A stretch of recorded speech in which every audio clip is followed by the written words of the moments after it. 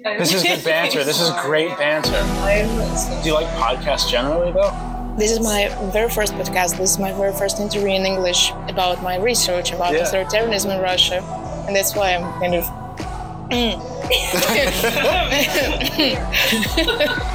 Fresh meat. Hey, Slavic Connection listeners, we're back, and I couldn't be more excited to be sitting next to Cullen. Hey! Who have you just talked to? We just talked to Tatiana Tkacheva. She's a research fellow at the Laboratory for Comparative Social Research at the Higher School of Economics in St. Petersburg. We got really into Russian politics, election studies. Political machines, there are politics taking place inside authoritarian systems. It's not all, you can't write it all off. There are still interesting research questions, and we got a bunch in this episode. Take a listen.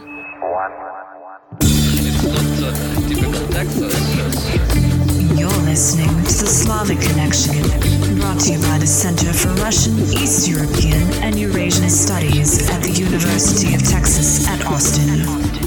I mean, if you're ready to start. Mm-hmm. Yeah. Let's do it. I mean, we can throw you with an easy question of, could you just tell us a little bit about yourself? Sure. My name is Tatiana Tkacheva. I'm from the Ronald F. Engelhardt Laboratory for Comparative Social Research at the Higher School of Economics in Russia. Recently, I graduated from the University of Helsinki, and I got my PhD degree finally.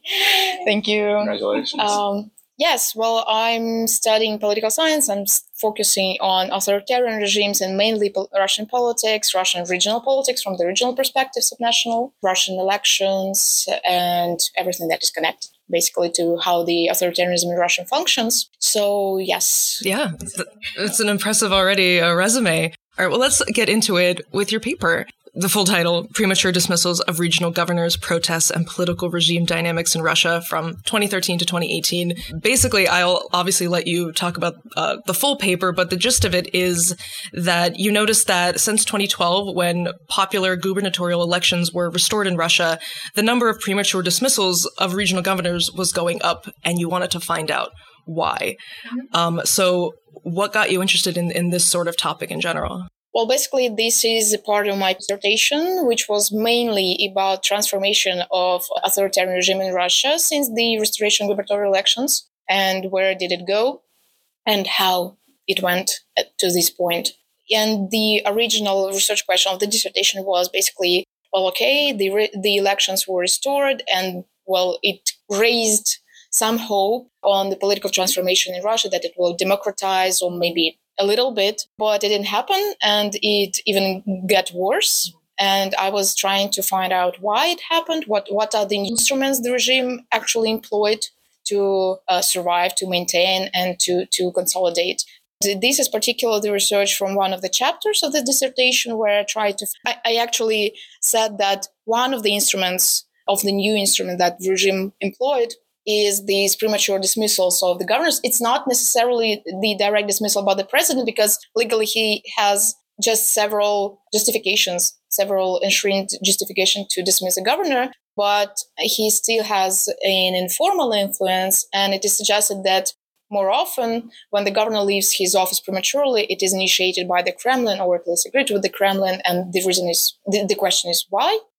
And in this particular research paper, I tried to develop this idea by combining with the protest story of Russian regions, and with Alexandra Rumyantseva, who is my co-author. She is a researcher of protest activity, protest actions in Russia, and she collected some data on 2017 protests of Navalny team and 2018 against the pension reform. And we tried to collaborate to make something interesting of this whole story. Well, I think you were moderately successful.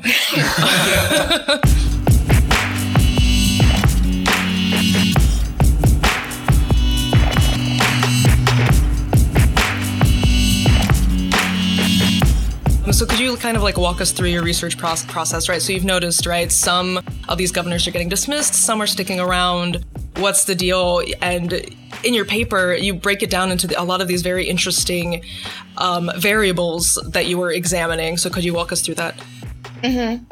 I would say that basically most of these variables are quite conventional from other researchers on political machines in Russia and beyond, from governors and this regional politics. And they are more or less proxy measurements because, well, I just go to official statistics, whether it's Russian statistical services or some electoral data on governors, just calculate how many years they're in the office and so on and so forth.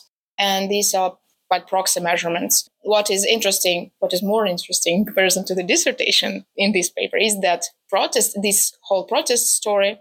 And we actually tried to find the data set that would include all of the period we're interested in. However, unfortunately, we don't have such a data set. And we tried to test different data from the Slaruped dataset, which is by Tamila Lankin and Katerina Tertichne from UCL and LSE. And we've tried some data from our colleagues from Perm State University. We tried this Alexander Rumyantsev's data and their combinations, so to test, to cover as long period as we can. So I would say that the majority of variables are more or less proxies from the official data available online or via these state services. And the only original data is on protests, which was collected through the social networks or through Namarsh website. For example, Larupet data are based on Namarsh website. These are more about the events, capturing how often there were protest events in the regions, how they also contain data on the number of participants, although we do not include it at this moment in the research, but we'll try to test, I guess, later. And so help me out here. What is the relationship between the governor dismissals and these protests that you've been tracking? It's a mixed story. It has mixed results because depending on the data set we include and test, well, basically the only statistically significant result is with Alexander Rumyantsev's data on 2017-2018 protests. And the relation is quite counterintuitive as we expected it. It's a negative relation. So it means that the more protests, the larger the number of protests in the region in this year, the higher the probability that the governor will stay in office, which is quite counterintuitive. We thought that maybe it's highly risky for the regional politicians, politics, and for the national regime as such. Turns out, no. It's actually an open question how to interpret it, what's going on over there, because we might control for the repressiveness of the response measures, for example. Maybe the governor is just capable of handling these protests just to push down all the opposition. Or maybe it's about the massiveness of the protests. A lot of protest events, but the participants, like hundreds of participants, and that's it. So it's not really dangerous for the regime. It still should be tested later.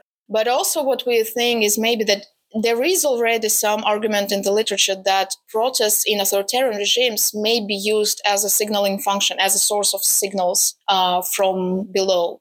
Well, the autocrat, the dictator, may allow some protests just to check the sources of support for oppositions, the potential revolt sources, and to handle it in the long-term perspective. So this is another explanation why it actually may be the case. I mean, if I can jump in, I think my foremost example I was thinking of while I was reading your paper was the situation in Khabarovsk, where Sergei Fregal was dismissed, arrested, and Mikhail Degtyaryov was his replacement, and the protests continued, and they were massive news-making. And as I was reading it, I was thinking, like, oh, he's probably, as we were following it a couple of years ago, I was thinking he was going to be on his way out. Like, Degtyaryov is going to be gone. He was an interim governor. But then, once elections roll around, he'll be dismissed probably. But he's still around. And that's interesting that matches that counterintuitiveness, because you do sort of think, you have all of these protests, you can't keep track of the region that you're governing, so you should probably go. But, Degtyaryov has stuck around. Yes, that's paradox. I mean, it's more of another questions, right? Why actually such massive protests as in Khabarovsk did not lead to anything, did not result in any solution or dismissal of Degtyaryov or whatever, any response to the crowd. And that's an interesting question because for me, maybe not from my particular research, but I just trying to think of it. It seems that any protest that does not lead to, to aggressive measures, to aggressive protesting, any protest that is just about walking on the streets and having some slogans and that's it, well, let people do it. No problem. What will they do? Will they go to the Kremlin with this crowd from Khabarovsk to Moscow? No, of course they will not.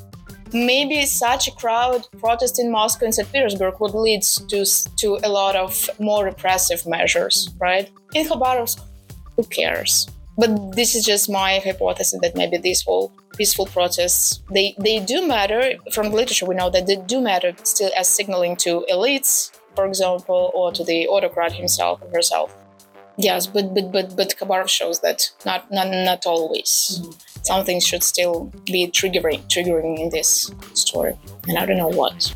Questions to be answered later. Quite locate Well, let's bring it back to your paper. So, right, you are testing these cases for, their economic, of these governors, how, effective are they economically, their electoral loyalty, their political capacity. What is sort of altering whether they stay or whether they leave? What are the conclusions that you came to? The main reason explaining this whole career rotations, gubernatorial rotations in the region and dismissals, premature, is not about their economic efficacy, is not about how bad managers they are or good managers in terms of economic development of the region. It's not about their electoral loyalty, because previous story of gubernatorial politics with the Kremlin showed that those governors who provide higher electoral support for United Russia or Vladimir Putin or Dmitry Medvedev, depending on the period, they actually save their positions and their job as governors. Now we show that it's not the case anymore, but actually I show it in my another paper as well, that electoral loyalty doesn't matter per se. What matters is their, as we call it, political capacity. And we measure differently. Well, one of the measurements is this protest activity. And the thing is, those governors who are capable of managing both elites in the region and this protest potential of the region, they may survive in office for a longer period and will not leave. Well, still, it's debatable because it's measured, it's approximated, right, by different variables. But this is the main result. That it's more about how they are able to handle the potential political risks, as we call it. So I guess you sort of touched on it a little bit, but, you have a very solid start to this paper, but you want to build on it. Like, what paths do you think you maybe want to take? Yeah. I think it depends on the feedback we will receive, because we were thinking to continue this particular research after we receive some feedback. And we want to update the data as well, because 2018 is quite far away. And also, we are waiting for our colleagues from Ekaterina Tertichna. They're still working on their data set, and they have a longer period now, which allows us to test a more whole data set without these combinations of different sources. Because, well, this is another reason why, for example, one data works and other don't, is that one data set is based on rather local events, local protest events, while Alexander Rumyantsev's data are more about these whole national protests, Navalny and pension reform. This is why we also interpreted that local problems do not matter for the Kremlin, but those which can mobilize nationally, as Navalny and anti-pension reform, these are interesting. So that's why we want to get a more whole data set, more holistic. And we will try to do it in this particular paper, but if it's not possible for several reasons, yes, I would like to continue this story. And I'm actually thinking after this whole dissertation story that I would like to continue it more in terms of political trajectories under authoritarianism, because in my dissertation and this particular paper, I saw regional governors as subnational actors, subordinates of the main regime, and as the main, political function of the Kremlin's strategies. In this respect, it's interesting whether this whole dismissals is punishment or awarding, and then the question is for what they punish, what they award. And also it's interesting that it's not only about the dismissals. The governor may still leave their office and go to get promoted, for example. They may become ministers or heads of some other higher positions. And the question is it good? Is it bad? Does it mean that the governor actually lost his power and became it's a research question. So I would like to go more into details on the trajectories. It's more about like nomenclatura 2.0, something like that. Sexy titles. That's a good one. No, none of these names. I'm trying to remember them from the papers.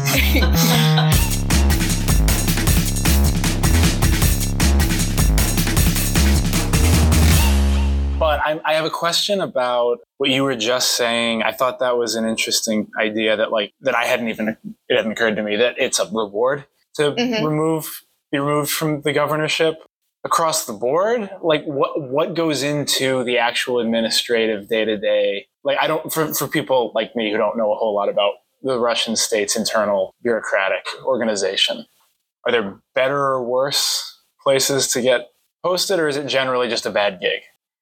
That's a good question. I'm sorry for evaluating your questions, but that's a good question. The thing is that, well, actually there are debates, because some think that being a governor in Russia is the best position for a bureaucrat, is the highest position, meaning that you have power, actual power in the region. You have, apparatus, administrative apparatus to govern. You have solutions to be made, and the highest official above you is only the president, basically. Others, which means that actually being dismissed from this office is losing your political potential and losing your career. Others suggest that no, it's not actually, and if you're a prime minister, you're closer to the highest officials in the Kremlin, which means you're within this, for example, Buena de Mosquita framework of selectorate and winning coalitions, you're becoming more of a part of the winning coalition than this electorate. So it gives you other opportunities of negotiating and influencing politics. That's the question. And I don't know. I know just cases when the governors were dismissed and they received their own ministry or committee was created just for their role as a head. In this case, it seems interesting. And it's not punishing, I guess. But still, it depends on the ministry, right? Because it may be the Minister of Fishery and something agricultural, nothing else. Yeah. And it's discussed more as a downgrade. So there's different contexts. Like you get dismissed, but you get another job. On the surface, it's like, oh, that's good. You actually get moved into somewhere else, but it could actually just be another layer of punishment of like, oh, well, you didn't do that great there, so now you get put into the Ministry of Nothing. Yeah, and the only thing you can do as a head, I don't know, just so you're becoming a simple bureaucrat, right? Rather than politician making his own decisions and ruling, manipulating. With your own little petty fiefdom, you're like the boyar of your little province. Yeah. You get to the minister of cleaning the toilets in the Kremlin. Highly honored. Yeah, it's important work. I was interested in the paper you sent along about how do people get appointed to electoral position? How do people win elections? In an authoritarian system, how do people end up in the position to be the party candidate? I was wondering if you could just tell us a little bit about that. Yeah, that's actually the paper about not simply about how people win elections, because, well, I think in authoritarian context, we're quite used to winning elections, but we understand how they win them. The question was more about how people without party resources, right? Those people nominated by themselves, and the legislation in Russia allows to do that. We call it self-nominees, samovydvizhenцы, or independent candidates, although it's different. It's different from a legal perspective than independent, but still self-nominees. They have sources, they have resources and an opportunity to nominate themselves if they collect some number of signatures of the population, so on and so forth. And we wondered how it's possible in authoritarian elections without party support or any political force to win elections as a self-nominee. And we tested it. We took local elections in Russian regional capitals, and turns out that, well, basically we wanted to know, maybe it's about their resources. Maybe they're already powerful politicians or businessmen, or they're heads of some state organizations, kindergartens, hospitals. But turns out that it is the case of powerful resources as either ex-politicians or heads of something. But also what is more important is that they win elections if they have connections with the United Russia Party. Either direct connections, so we've just not Googled, but Yandexed. It's another Russian search system that is just better in terms of searching in Russian language. We Yandexed those candidates and found the information whether they were affiliated with United Russia previously or the actual party members that are just running as self-nominees. And turns out that many of them are United Russia affiliated, and this the main determinant of their victory in elections. And also we approximated these connections with United Russia, and it also mattered for their victory. So this actually was a good example, academic example, research example of what happened in Moscow in 2019, I guess, when there was no United Russia nominated candidate, but actually after the elections to the City Duma, they had this whole faction of United Russia, and it contained basically self-nominees who were just United Russia candidates running secretly. So why run as a self-nominee? Why not just be openly United Russia? Well, when this happened in Moscow, the main explanation was that United Russia is, and I would agree that it may be the main explanation, right? United Russia is not that popular anymore. Even more, United Russia is actually very unpopular in Russia, just because everybody, well, maybe not everybody, but a lot of people already understand that it's not okay. It's not a good party. They don't make the solutions we want. They don't govern the way we want. They're just crooks and thieves. And the label is very, very, has these bad connotations. That's why in 2019, it was already a solution to run as a self-nominee, just not have this whole fleur of bad party, try to distance from the bad things associated with it. So the outcome is basically there are not really independent nominees, or not successful ones. Yes, they're not independent, or they just already have powerful resources and bases of something. We interpreted in the paper, as a prospect for maybe not democratization, but still a prospect to participate in politics for those who are independent, who may be interested in doing something.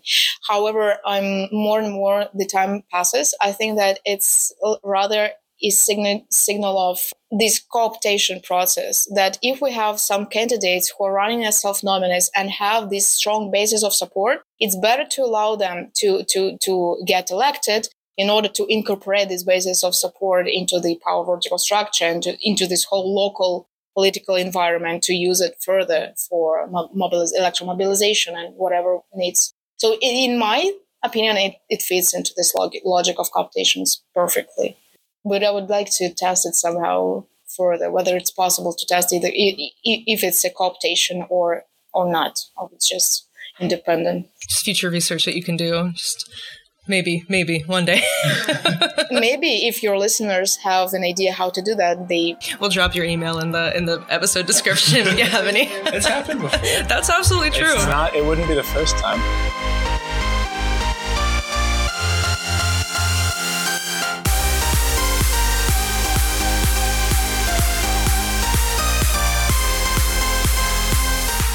I would also love to take maybe 10 minutes to talk about your other paper about, political machines and kind of, right, we've looked at the politicians, now let's look at how, in essence, the Russian people are motivated to vote. And you describe, political machines are not just a Russian phenomenon, but could you kind of describe what those are? Like, people might not be familiar with what a political machine even is. Okay, I'll try. Well, originally, this whole term and this whole notion of political machines came from the United States, as of course you know, probably. I guess so. Tammany Hall, am I right? Yeah. Yes. Yeah, from these large cities of the 19th century, Chicago as well, New York, Kansas City, and many, many others.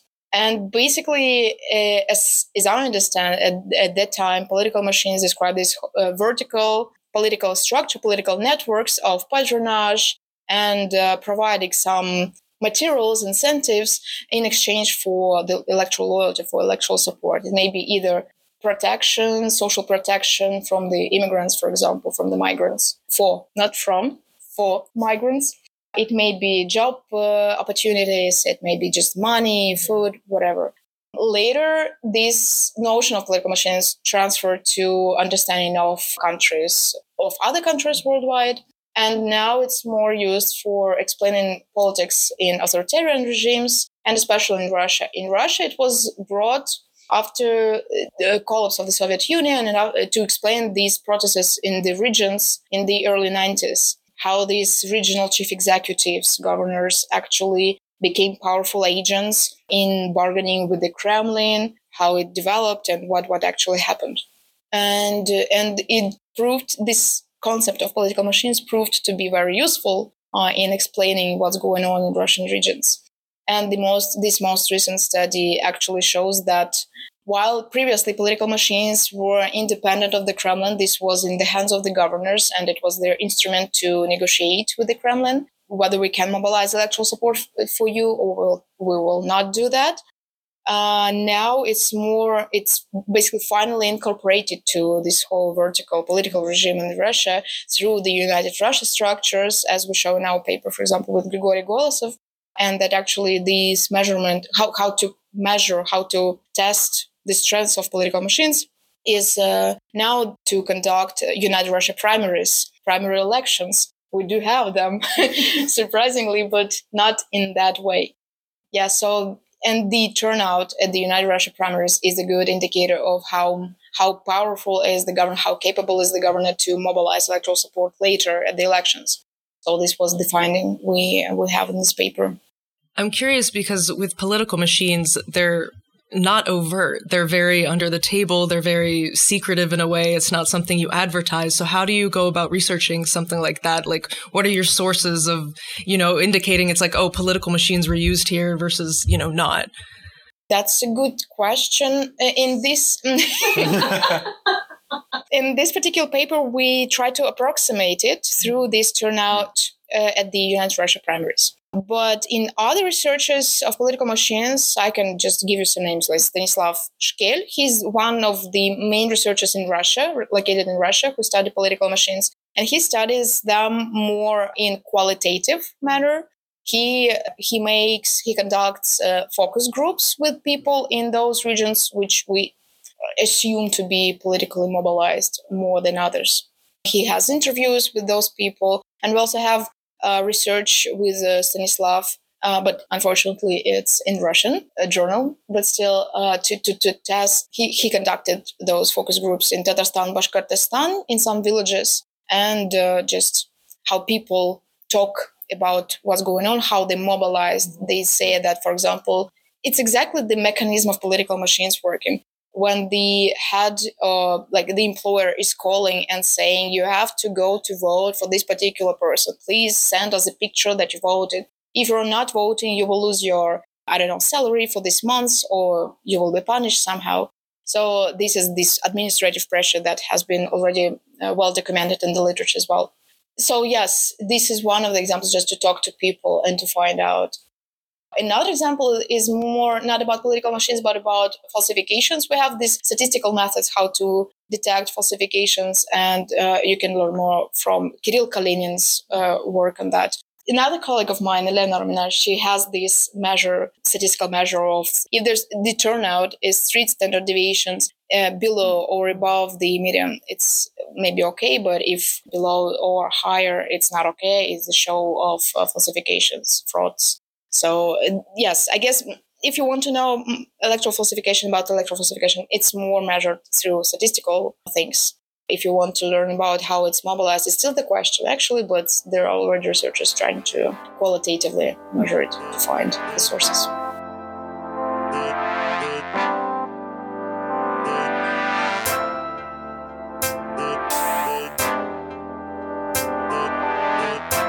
I think we can let you go. Really? That was fun. Did you like it? Yeah. I'm glad you were a natural. That was wonderful. Like, Maybe that's what I should do in my life, right? Podcasting. Yeah. We actually had the idea to do a podcast in Russia before this whole... There's not enough. There's more interest in it now. You should still do it. There's not enough. But no, that was wonderful. You did the thing that we love with guests where, you start answering a question, but then you'll like hit other questions along the way and just like, it's... You make our work easy because you're just like, all right, well, there was that question. Done.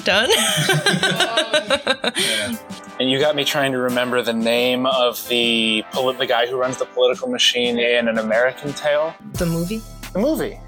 Yeah, Honest John. Are you familiar with American Tale? No.